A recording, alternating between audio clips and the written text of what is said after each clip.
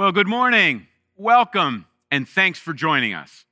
We're in a series that we're calling Fake News. And in this series, we're looking at some expressions, phrases, or sayings that a lot of people think are in the Bible, but are not actually there. So far in this series, we've looked at God helps those who help themselves. We've looked at God won't give people more than they can handle. And it kind of seems like that those things touch on a little bit of what the Bible says, but they miss the main point. The Bible repeatedly says that God is with us when we can't help ourselves, and God will get us out of situations that there's no way we can deliver ourselves from. We also looked at the main goal in life is not to be happy. I know lots of people believe that God wants us to be happy. Maximum happiness is the plan, but that's not true. There are more important things than our individual happiness, and the Bible speaks clearly to those things.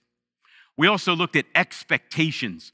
On Palm Sunday, we looked at some of the expectations that people had of Jesus. They wanted him to deliver them from Roman oppression. They wanted him to continue their religious structure exactly the way it was. But as usual, Jesus doesn't fit or meet their expectations too well. And then on Easter Sunday, we looked at the fake news that a lot of people believe that Easter is either a holiday that never really happened, there was no resurrection, or that Easter's soft news, just a metaphor for hope in springtime, when actually the Bible says the resurrection's real news that changes everything.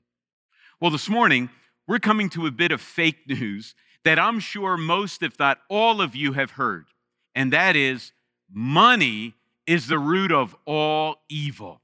Now, it's appropriate that we're going to talk about money right now in our circumstance dealing with COVID-19.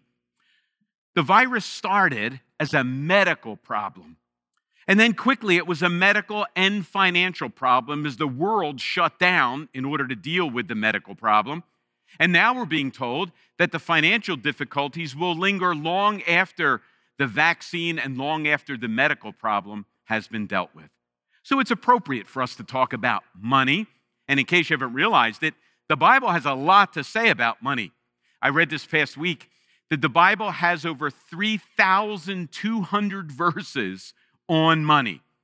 Obviously, we don't have time to look at all of those this morning. In fact, we're not even going to scratch the surface on what the Bible says, but we are going to try to look at that fake news, money's the root of all evil, and let's see if we can tweak it and bring into line what the Bible does say, at least on a superficial level, about money.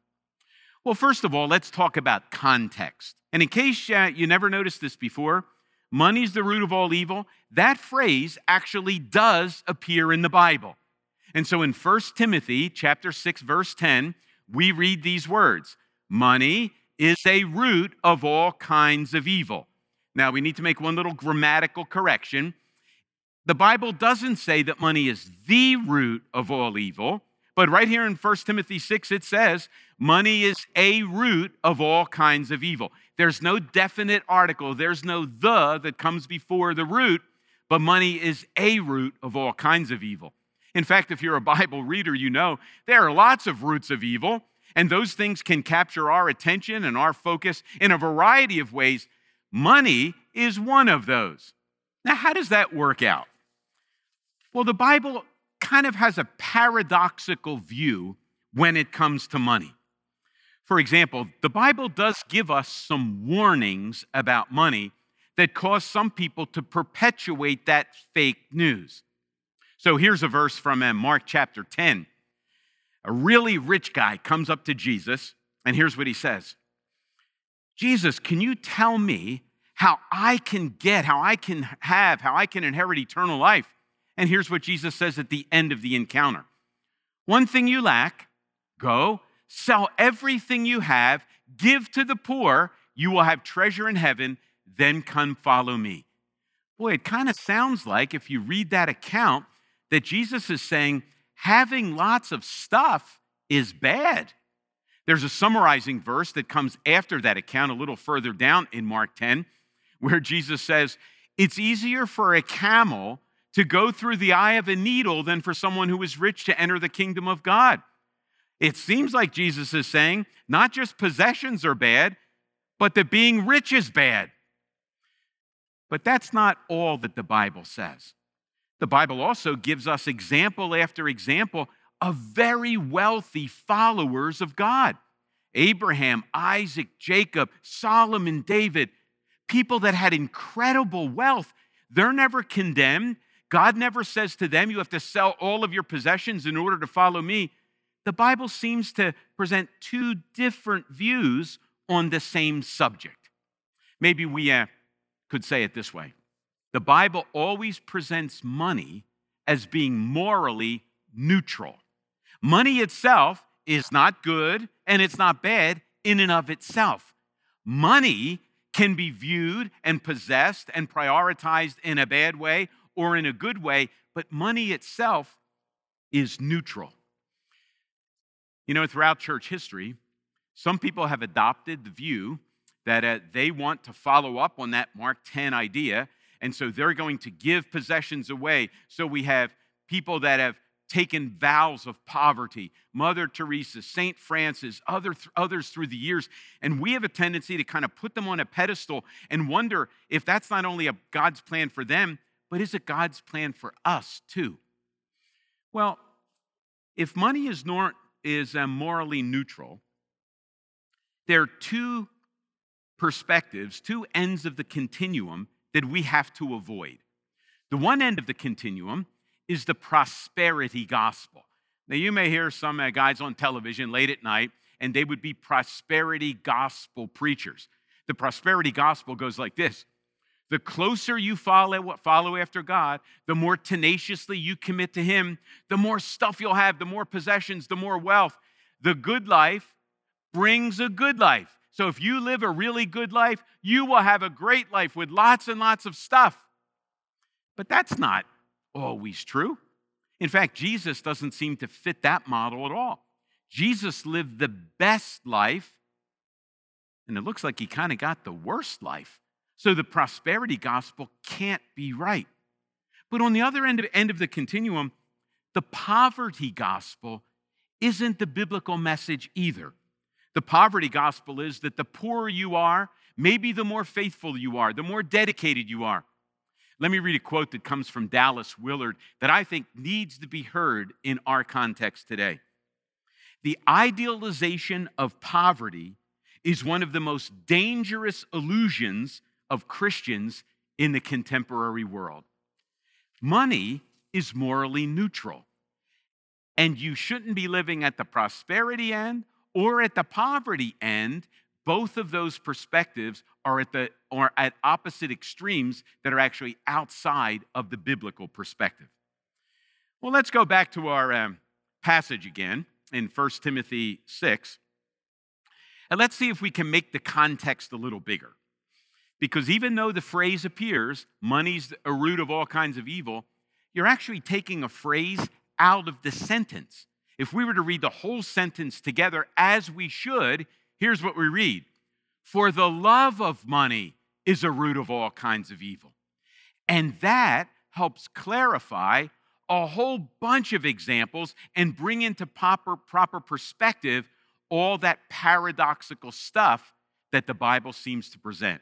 In fact, let's follow our own advice and not just read the verse, but let's read the verse in its context in 1 Timothy 6. But godliness with contentment is great gain, for we brought nothing into the world, and we can take nothing out of it. But if I have food and clothing, we will be content with that. Those who want to get rich fall into a temptation and a trap, into many foolish and harmful desires that plunge people into ruin and destruction. For the love of money is a root of all kinds of evil. Some people eager for money have wandered from the faith and have pierced themselves with many griefs. Now notice, if we read the bigger context, it's not money itself, it's the love of money. It's a heart problem that makes money a negative thing. So even in the bigger context, here's what we read. People that want to get rich, people that love money, people that are eager for money. That's the heart issue underneath money that makes it so destructive. Jesus says a very similar thing in Luke chapter 12. He says, watch out, be on your guard against all kinds of greed. Life does not consist in an abundance of possessions. Again, Jesus is getting to the idea, the heart attitudes, the priority, the love underneath the particular outworking and how money operates. Money's a really good test that we can look at and see what's going on underneath our lives that will help us get perspective and help us be able to live more faithfully. Money can be viewed as a window into our heart. Money can be a glimpse under the soil into the root of what's happening inside of us. Well, rather than just end with that cursory look at what the Bible has to say about money, I want to mention a few questions. And I'm going to ask you to do the really hard work of not just hearing me ask the question and talk a little bit about it. Would you have the courage to actually take the 3 questions and ask them to yourself? And when this message is over, after the video's done, sometime later today, think about the questions and see if you can learn something about your inner workings by wrestling with your answers to the questions that grow right from our passage. The first question that grows out of the passage is, are you content with what God has given you? Have you ever noticed that comparison breeds non-content? We become not content when we look at other people. Picture it this way. There are things that we hold in our hand, that we have, that we own, and there are things that we see that we do not possess. I don't know about you. I can be very happy, super pleased with what I have until I see something someone else has. You know, there are lots of examples through my life that I could give, but the one I kept thinking of this week, I had a friend when I was in college. He came from a pretty wealthy family, and every year he would come back to school with a brand new car. Now, I had a car. It wasn't new. It was old when I got it, and it was older still by the time I finished school. But every year, he would come with a new car. My car ran fine, but his car was new. It had that smell. It had all the bells and whistles. And comparison bred discontent in my heart. And that discontent caused me to envy, caused me to want to step up and have what I didn't have. It doesn't only happen with cars. Do you look at your bank account and wonder what's in somebody else's? Are you content with what God's given in a spouse, in your kids, in your job, in your house? Or do you spend time looking and focusing on what you see with your eyes rather than what you hold with your hands? Are you content with what God has given? You know, one of the things that the Bible repeatedly says is that God gives us lots and lots of things in order for us to enjoy them. Not to make them our gods, not to focus our attention on them, but to thank Him for them, the good giver behind all of those great gifts.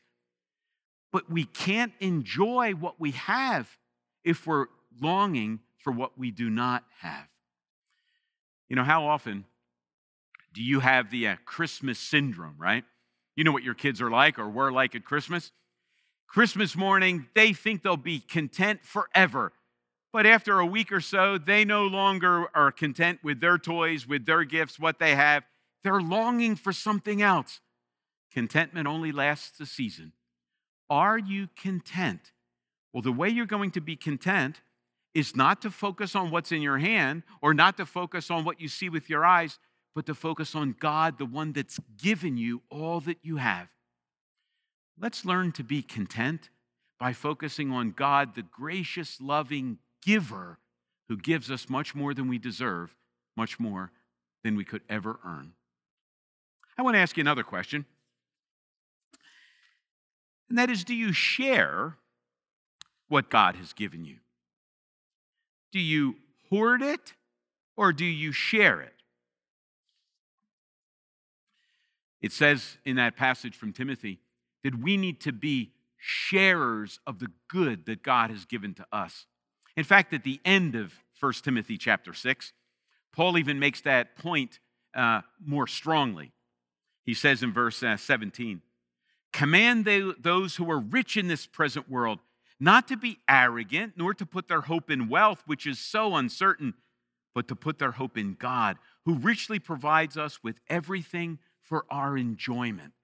So there we are again. Are you content and are you enjoying what God has given? And you can't enjoy it if you're focusing on what you don't have. And then do you share what God has given, or do you keep it all to yourself? You know, there are really two different investment policies, two different metaphors. Now, one metaphor kind of works like this. The more we have, the more we get, the more we retain, the more we have. And that makes perfect sense. The math equation works perfectly.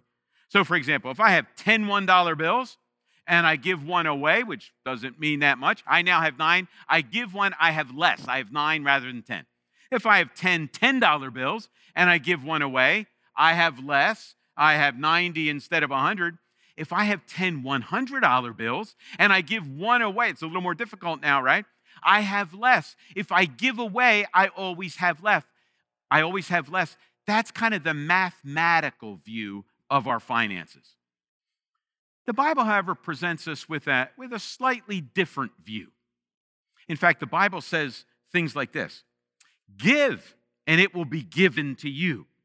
The Bible says, "Sow, so that you will, those who sow sparingly will reap sparingly, but those who sow generously will reap generously." Notice the metaphor shifts. I'm not sure when it happened, but one day, a long time ago, people moved from traveling around and gathering what they would eat to settling down and planting. And that was a radical change. Can you imagine how weird it would have sounded the first time? If we live in a gathering culture, we gather, and if we gather a handful of grain, we gather some seeds into our hands.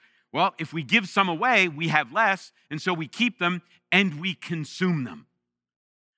Well, one day a guy comes along and says, "Hey, I got a great idea. Give me some of your grain, give me some of your seed, and I'm going to bury it in the ground." My guess is the people thought he was a fool, and maybe some reluctantly gave him some. But what happened? He planted it in the ground, and their few seeds became a bigger crop. That's the metaphor the Bible uses. Are you following the farming metaphor, or are you following the mathematical formula? I'm afraid that most of us follow the mathematical formula. I have 10, and if I give one away, I have less. But if we follow the agricultural metaphor, I have seed, but if I plant some, if I give some, if I sow generously, I will reap generously. Now, please don't misunderstand me.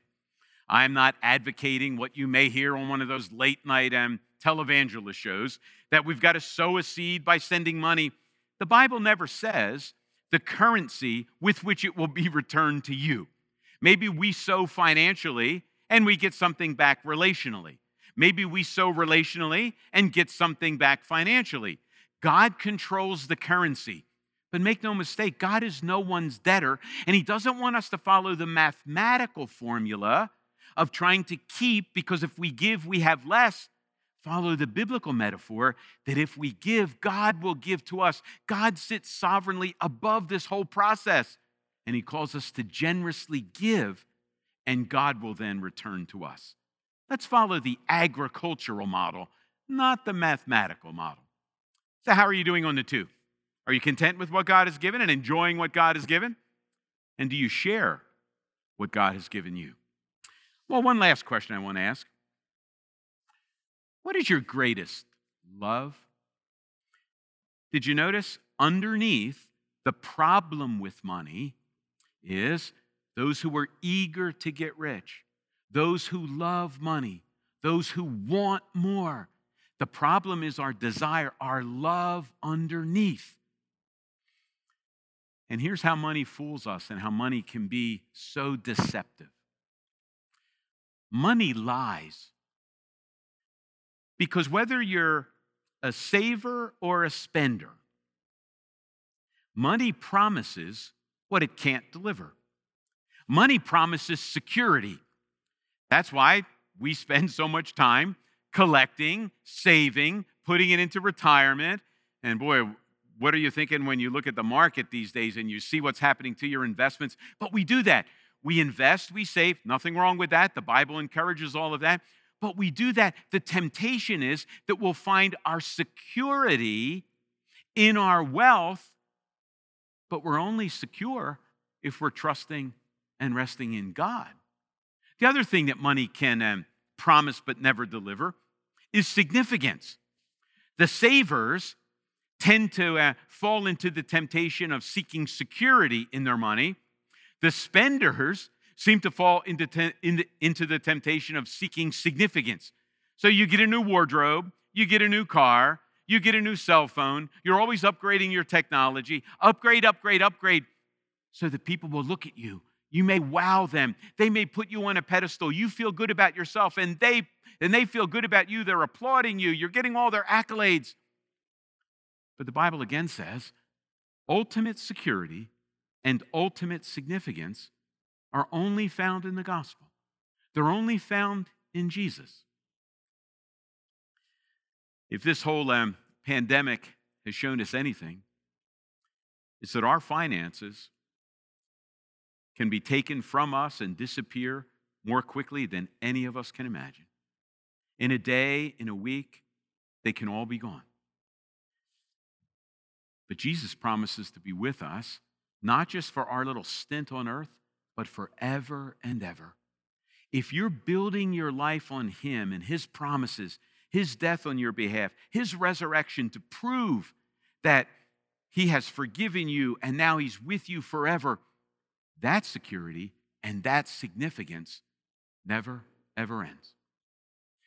One of the things that comes up in 1 Timothy chapter 6 a couple of times is that your money will leave you, or one day you're going to leave your money. But one thing is for sure, you're not taking it with you. Bobby Clinton used to be a teacher at Fuller Seminary in California. Bobby used to give his classes an assignment. Maybe this would be a good assignment for us these days. As the pandemic reminds us of the fleeting nature of wealth, and the pandemic reminds us death that one day awaits every one of us. Bobby's assignment was, what would you like written on your tombstone? And what would you like said at your funeral? I was thinking about that assignment and thinking about what's said at funerals a lot this past week. And here's what I've discovered. I've been to funerals of people that didn't have much at all. And I've been to funerals of people that had lots and lots of this world's goods. But one thing was the same. Possessions and money don't get much play at funeral services. Maybe if you give money away to benefit people, that'll get some play. But I've never heard anyone's bank account numbers read at a funeral. I've never heard anyone's retirement. I never heard anybody's estate objectives or all that they're leaving read at a funeral service. But I have lots of people stand at funerals. I have heard lots of people stand and say how the person has impacted their lives. You know, on that day, it's not going to be how much we've accumulated. It's not going to be how much we've spent and whether we found our significance in what in the possessions we have. It's going to be, are we right with our family? Were we good friends? And are we right with our Creator through our Savior, Jesus Christ? Maybe it's a good thing for us to think about now. If that's what we want the destination to be, maybe we should live with the end in view. How can we live in a way that we'll have no regrets on that day? And how can we live in a way that answers these questions in a way that would honor God and benefit people? Are you content with what God's given? And are you enjoying what God's given?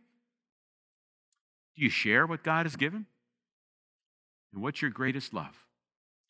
Look underneath your habits with possessions and money and see what's driving those behaviors and those attitudes. If money's a window to our souls, maybe what's underneath needs to be changed. The sooner, the better. Will you join me as we pray? Father, we give you thanks for the things that you've given. Lord, thanks for the possessions that we have, whether they're many or whether they're few. Thanks for the resources that you've given each one of us of varying amounts. But Lord, I pray that you would help us all to ask the right questions so that inside our attitudes, our priorities are sound. Lord, help us to wrestle with contentment, knowing that true security and significance will never be found in possessions and in the amount of money we have. Lord, help us to live generous lives, knowing that you've given generously to us, and in turn now we need to live generous lives, giving to others. Help us to practice that agricultural principle when it comes to finance rather than the mathematical principle only. And help us to use money to look underneath what we do to see what we're really loving. And Lord, help us to realize that if Jesus is our ultimate love, then we'll give thanks for what he's given. We'll be content with what he's given. We'll share what he has given. But we'll thank him for the gifts. Love him as the giver. We pray in his name.